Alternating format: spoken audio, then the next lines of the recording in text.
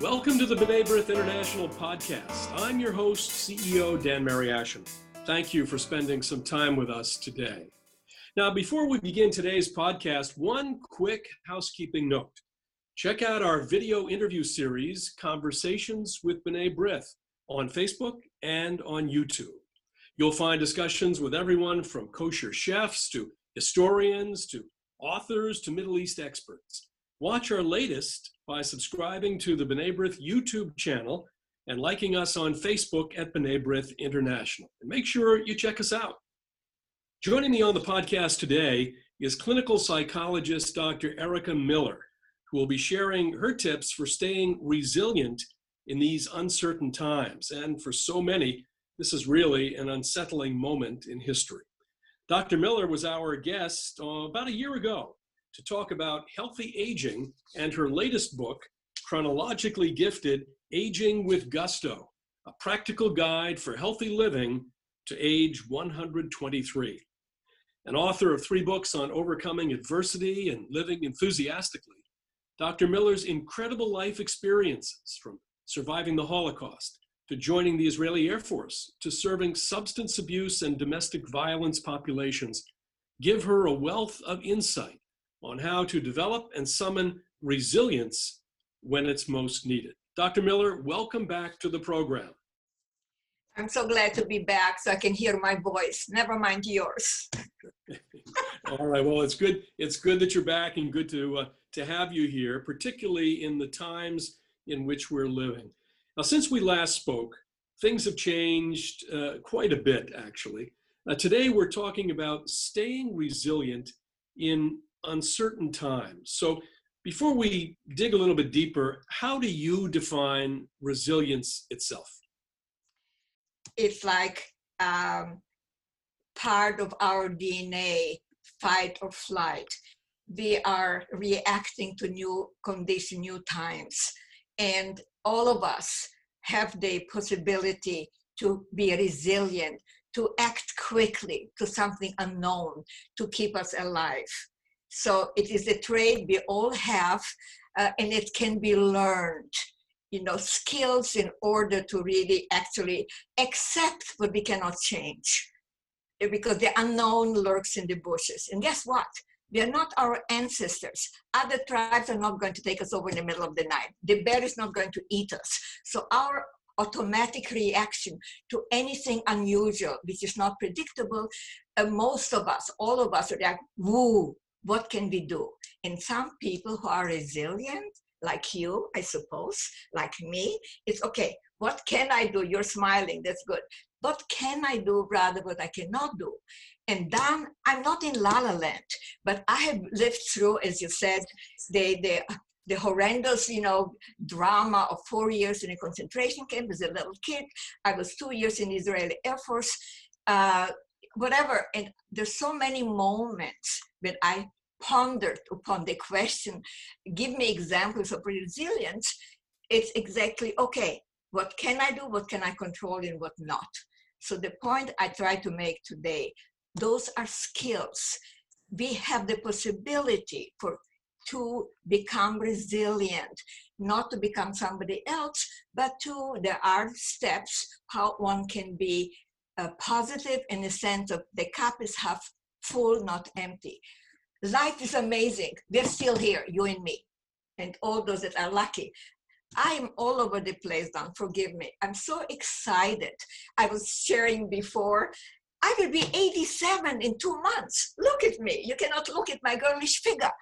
Life choices, exercising, good attitude, surround yourself with positive people, all that helps of not being alone in the world and being able to cope, being able to be resilient or to learn how to be resilient, to live through this time in our life, the epidemic, because it will also pass. Audience, do you hear me? If we don't get it, we are going to be here and it's going to be part of our history. It's not new. Let me ask you a question in particular about seniors and our aging population, because clearly seniors have been really through a terrible patch, particularly at the beginning of this crisis.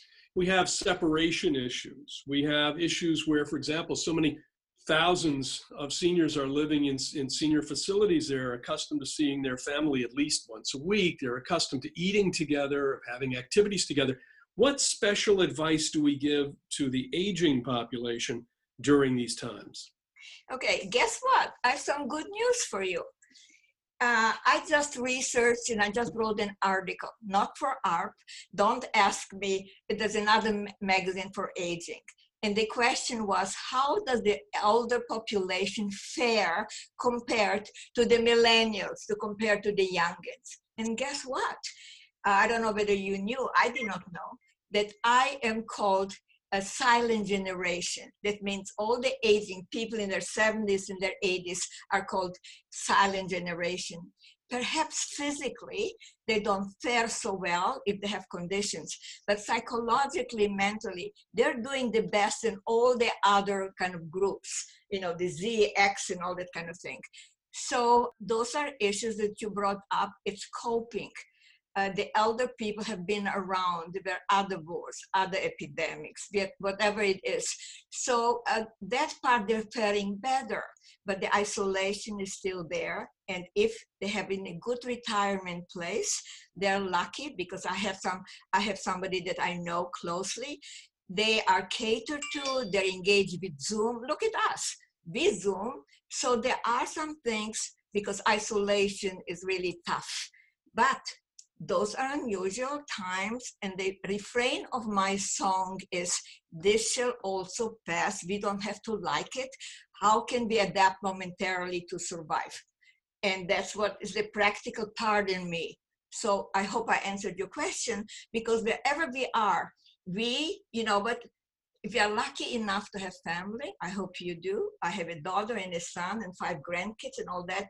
So I'm very lucky. We are gathering together. We used to do Zoom. But again, it's like, how do we survive the moment? That was the resilience is all about. Well, let's go back to resilience. And let me ask a question. Is it inherited or is it learned behavior? In other words, can resilience be taught? And if it can, what's the best way of going about that? There is a word, innate. Resilience is innate in our DNA. All of us have it. Remember, we come from the pool of our ancestors, fight or flight, innate to survive. We're not dinosaurs. So we all have the capacity, and those of us that is an instant, in difficult times, how can we survive?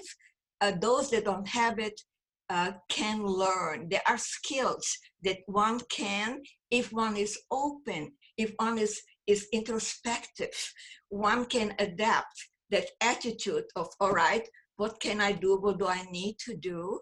Who can I reach out for? Getting some skills of talking to oneself, because attitude is very important. And I don't want to go there because I would talk forever. The plasticity of the brain is absolutely amazing, because thoughts turn into feelings and turn into behavior. So never allow old feelings, something new to adapt. I have to be positive, I have to survive. And then acting something out of your character with people that, if you're lucky to have positive people, to lean on them while you're learning the skills of surviving. Because again, as you know, some people negative, there's no talking to them.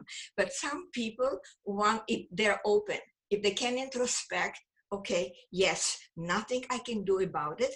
Okay, what can I do to survive right now? So I'm not going to hug my kid, but I'm going to hug virtually. As soon as possible, I will do this and this and that. And how to survive at that moment. And again, that attitude of changing the mindset about me.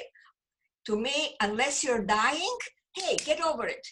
And I'm not a good one. I'm very tough mother to have in my grandkids. Everything is a big drama.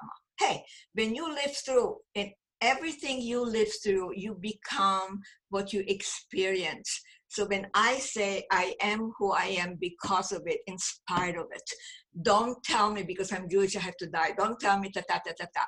So this is a learning thing, especially for youngins. if they survive, their skin is going to be thicker. It's, what can we do? And I don't worry so much about the older population, because my research says that they are pretty much most elderly people. Unfortunately, many are not physically fit. And so they are kind of like, pretty much, isolated, whether they're in a retirement place or at home. But psychologically, they're better off than most, because they have that resilience, because they survived 9/11, they survived Vietnam, they survived, the war, Germany, it's all that kind of thing. So you don't have to like it, it's not pleasant. But again, those of us that can empower, that can inspire like me. I was telling, what is his name, the one that put us together? Oh, Our producer, Alex. Yes. Alex, hi Alex, forgive me. I kind of whatever. It's like they're speaking about youngins like him. You're youngin compared to me. They want what I got. They're absolutely, when I lecture all over the world, I'm an international bestseller, they just line up with the selfie. They want optimism. They want what I got. Hey, unless you're dying, don't, but figure it out. You will, you can. Don't tell me you cannot do it. So by me hearing my voice, when I could not use my voice when I was little, my mother had her hand over my mouth all the time. So I don't give away the hiding place. I don't go rescue my father and being shot by a Nazi. So to me, to be able to empower and to have a voice and to uplift, it's like Dracula with blood. And that's what I'm doing now under those circumstances too. Hey, it shall pass. So we've talked about seniors, isolation, separation, but then there's the rest of the population. Now, right now, we're almost exactly 6 months into this pandemic, and a certain monotony has taken over. People are maybe now, or many of them are just going back to work. Some of them have been working right from the beginning, of course, but there's a monotony that sets in where the ability to do all the other things that we normally do during our week, during our weekends, is pretty much limited. How does resilience apply to this era of monotony that we're living in, this humdrum existence? I told you before, I'll repeat myself, I'm a senior, I can do it. The word is out. It's not forever, and you will be surprised to hear what I'm telling you. Some people, the monotony, people, resilient and creative people find ways to entertain themselves. Never mind the Zoom, they write. I know people that have started new things. They volunteer more to APAC and to NABRIS. So there is kind of like almost that resilience innate in all of us has actually given opportunity to some people to reflect, okay, what can I do right now that I couldn't do yesterday because I was also busy? And people are starting some things, not all. People are rejoicing now. Some kids are coming back to home. They came because they gave up the school and all that kind of thing. So there is a different dynamic. And there are many people that I know, maybe I like to see what I like to see, it's amazing how novel, how creative some people are. They started to do in the backyard some, what is it called? A pass of vegetable that they've never done before. They've done certain things, postponing things. So it's like people that used to be, I'm bored before, or they're kind of now stuck, but others are, okay, what can I do after I clean my closets? After I, so there is the yin and the yang, and people, and that is that take of being optimistic and surrounding yourself with positive people to get creative. And we people are very creative. And people who are resilient simultaneously feel afraid or insecure. So on the one hand, you can get back to yourself, you get back up on your feet. On the other hand, there's an insecurity, particularly now, about what the future holds. How do you read that? No, not resilient people. The insecurity, the worry, what if, that is not a part of the resilient person. resiliency means how you react under difficult, circumstances, and you kind of calm your fear because it's not realistic. You cannot control the future. You have to be in the moment. So I do not see that which because if you ask about resilience, it's exactly that. Again, resilient people are very much learning from the past. They have visions for the future, even now, but they are containing in the moment. What can they do? How can they feel their life more? How can they enrich their life? They start cooking, but a lot of it is also reaching out and not being all alone. And Zoom comes in very handy. Family Zooms from New York, from Chicago, from all that kind of thing.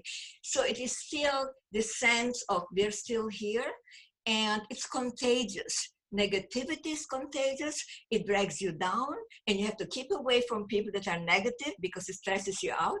When you have negative family members, it's a whole different story. You have to learn to navigate. It is about being positive. It's not being in La La Land. It is temporarily. Our ancestors, our grandparents, they went through a lot. And there's even song. You become stronger because of all whatever. Look at me. And I'm not alone. There are many more people like me. I'm unique, but not that unique. It's like, hey, I will be okay if I'm able to stay alive. And guess what? I cannot control. I don't know about God, but I surrender to destiny. I'm a control freak, and I'm going to tell you something, and your audience, they're going to freak. I have a casket, a beautiful custom-made casket in my home. Okay? Meaning to life is death. And I guess, and I hope that I will reach the age of 123 to beat that woman 122 in 60 days, because I do everything right. I exercise for 40 years. I'm fit. I'm pescatarian. I'm engaged, this and this and that. But tomorrow I could be a corpse. Nothing I can do about it. So give me life. So the excitement when I'm so hyper and excited with you is like, listen to me. Hear my accented voice. It is like, this is just another chapter in your life. And if you're lucky enough, if you do your part, yeah, you're going to be more lonely. Yeah, you're going to be kind of like bored. You cannot go in, but you still can run on your own. You can still do certain things. But again, it will pass. It may be probably taking longer than we hoped for. But so what? Too bad. We have that in part of our gene pool. We are not dinosaurs. So again, that's it. You've led a tremendously interesting life filled with severe setbacks and successes. Give us a couple of experiences from your own life when you have demonstrated resilience. And what did those episodes teach you? Okay, I just want to not correct you, having you please change the word of, you said that I have experienced setbacks. Well, as a Holocaust child of the Holocaust, right? The setbacks that you suffered as a Jew, as a child, okay, and that your family suffered, and you, of course, you've experienced many successes. So, give us some examples of how your resilience faced those particular episodes in your life, and what did they teach you? Many of them, and I never look at things of setbacks. I don't relate to certain words, and I'm very detached. As a psychologist, it comes in handy. So the first time I can relate to being resilient, when I was that little kid, hired it in, those cattle trains, and they were mayhem, was raining, they were shooting, my father was on the floor in the mud, he was beaten, I wanted to help him and all that kind of thing. So we were herded into that big cattle car, and they're pushing us, and so glad to be, I guess my father, my mother, to go at the end there of the cattle car. So when they opened the doors, every station, they came in and they're beating us. So I remember this little kid, 7 years old, and the people screaming and crying, and me being very quiet, and then entertaining myself. Okay, listening to the sound of the wheels of the train, ta ta ta ta ta ta, schmutzige Juden, dirty Jews, schmutzige Juden, because I used to hear dirty Jews. So I was singing to myself while they may to shut off the horrific things that nothing I can do about it. Clearly, I did not process that. But that was the first time I could think, look at this little kid. Instead of crying like my sister, instead of all that kind of thing, I was singing. I was singing to the tune of the train. Ta ta ta ta ta ta, schmutzige Juden, ta ta ta ta ta. That to me was the first sense that I could look back to be resilient. That's an example that I deemed to share with you.